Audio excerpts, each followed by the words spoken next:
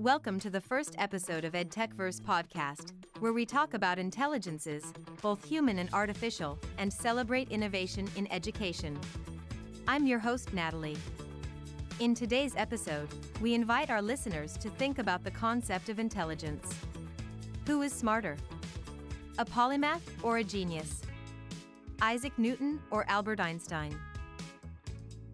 Comparing the intelligence of a polymath and a genius is not a straightforward task, as both terms refer to different aspects of intellectual ability and achievement. A polymath is someone who excels in multiple disciplines or areas of knowledge. Think Leonardo da Vinci, a quintessential Renaissance man. Da Vinci is known for his contributions to art, science, anatomy, engineering, and more. His works, such as the Mona Lisa and The Last Supper, are iconic in Western art. His notebooks reveal advanced insights into anatomy, hydrodynamics, optics, and even aeronautics.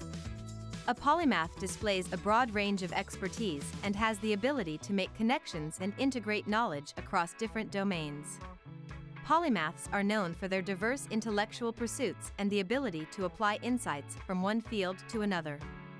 Think Isaac Newton, a physicist and mathematician who played a key role in the scientific revolution. Newton is known for his laws of motion and universal gravitation.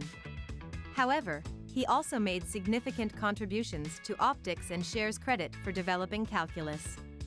On the other hand, a genius typically refers to an individual who demonstrates exceptional intellectual or creative ability in a specific domain or field. Geniuses often make groundbreaking contributions within their specialized area and push the boundaries of knowledge or innovation. Think Leonardo da Vinci. By virtue of their ability to excel in multiple areas of knowledge, polymaths are by extension geniuses. Who are the geniuses in your life? Are you a parent who's in the process of grooming your children? Are you a student who's in the process of choosing your area of specialization? Are you a policymaker who's peering into the looking glass, projecting possibilities 50 years down the road? Or are you looking to surf the massive tides of change being brought about by AI and large language models? Intelligence itself is a complex and multifaceted concept that encompasses various cognitive abilities, such as logical reasoning, problem-solving, memory, creativity, and more. It is difficult to measure and compare intelligence across individuals, especially when considering polymaths and geniuses who may excel in different areas. In essence, both polymaths and geniuses exhibit high levels of intellectual ability and expertise, albeit in different ways. The notion of who is smarter between the two is subjective and depends on the criteria used to assess intelligence, the specific domains being considered, and the context in which the comparison is made. It's more productive to appreciate and acknowledge the unique strengths and contributions of both polymaths and geniuses, rather than trying to determine who is smarter. Perhaps you would like to become a Mensa member? Mensa is an international society for people who score in the top 2% of the population on certain intelligence tests, with the aim of fostering human intelligence for the benefit of humanity. There are also other high IQ societies similar to Mensa, for example, the 999 Society, TNS. This is an international high IQ society for adults whose score on a standardized test demonstrates an IQ at or above the 99.9th percentile of the human population. That's even more selective than Mensa. The Prometheus Society. This society was founded in 1982 to provide a forum for discussions among its members. It's even more exclusive than the 999 Society. To become a member, one has to score at or above the 99.997th percentile on accepted IQ tests, which is a rarity of 1 in 30,000 of the population. Each of these societies has its own admission criteria and its own culture, providing different kinds of benefits and challenges to its members. Some people find such societies to be stimulating and rewarding communities, while others prefer to seek intellectual engagement in other ways. How do you prepare yourself for IQ tests? Intelligence quotient (IQ) tests are usually administered by licensed psychologists, but there are also non-clinical IQ testing whose validity remains unverified. There are several standardized IQ tests, including Stanford Binet Intelligence Scales. This is a widely accepted test, used with both children and adults.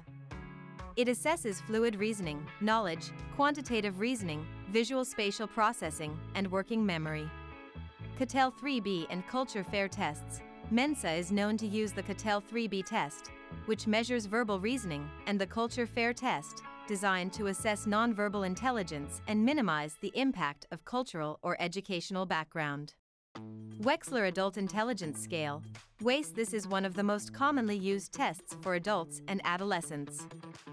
It measures verbal comprehension, perceptual reasoning, working memory, and processing speed.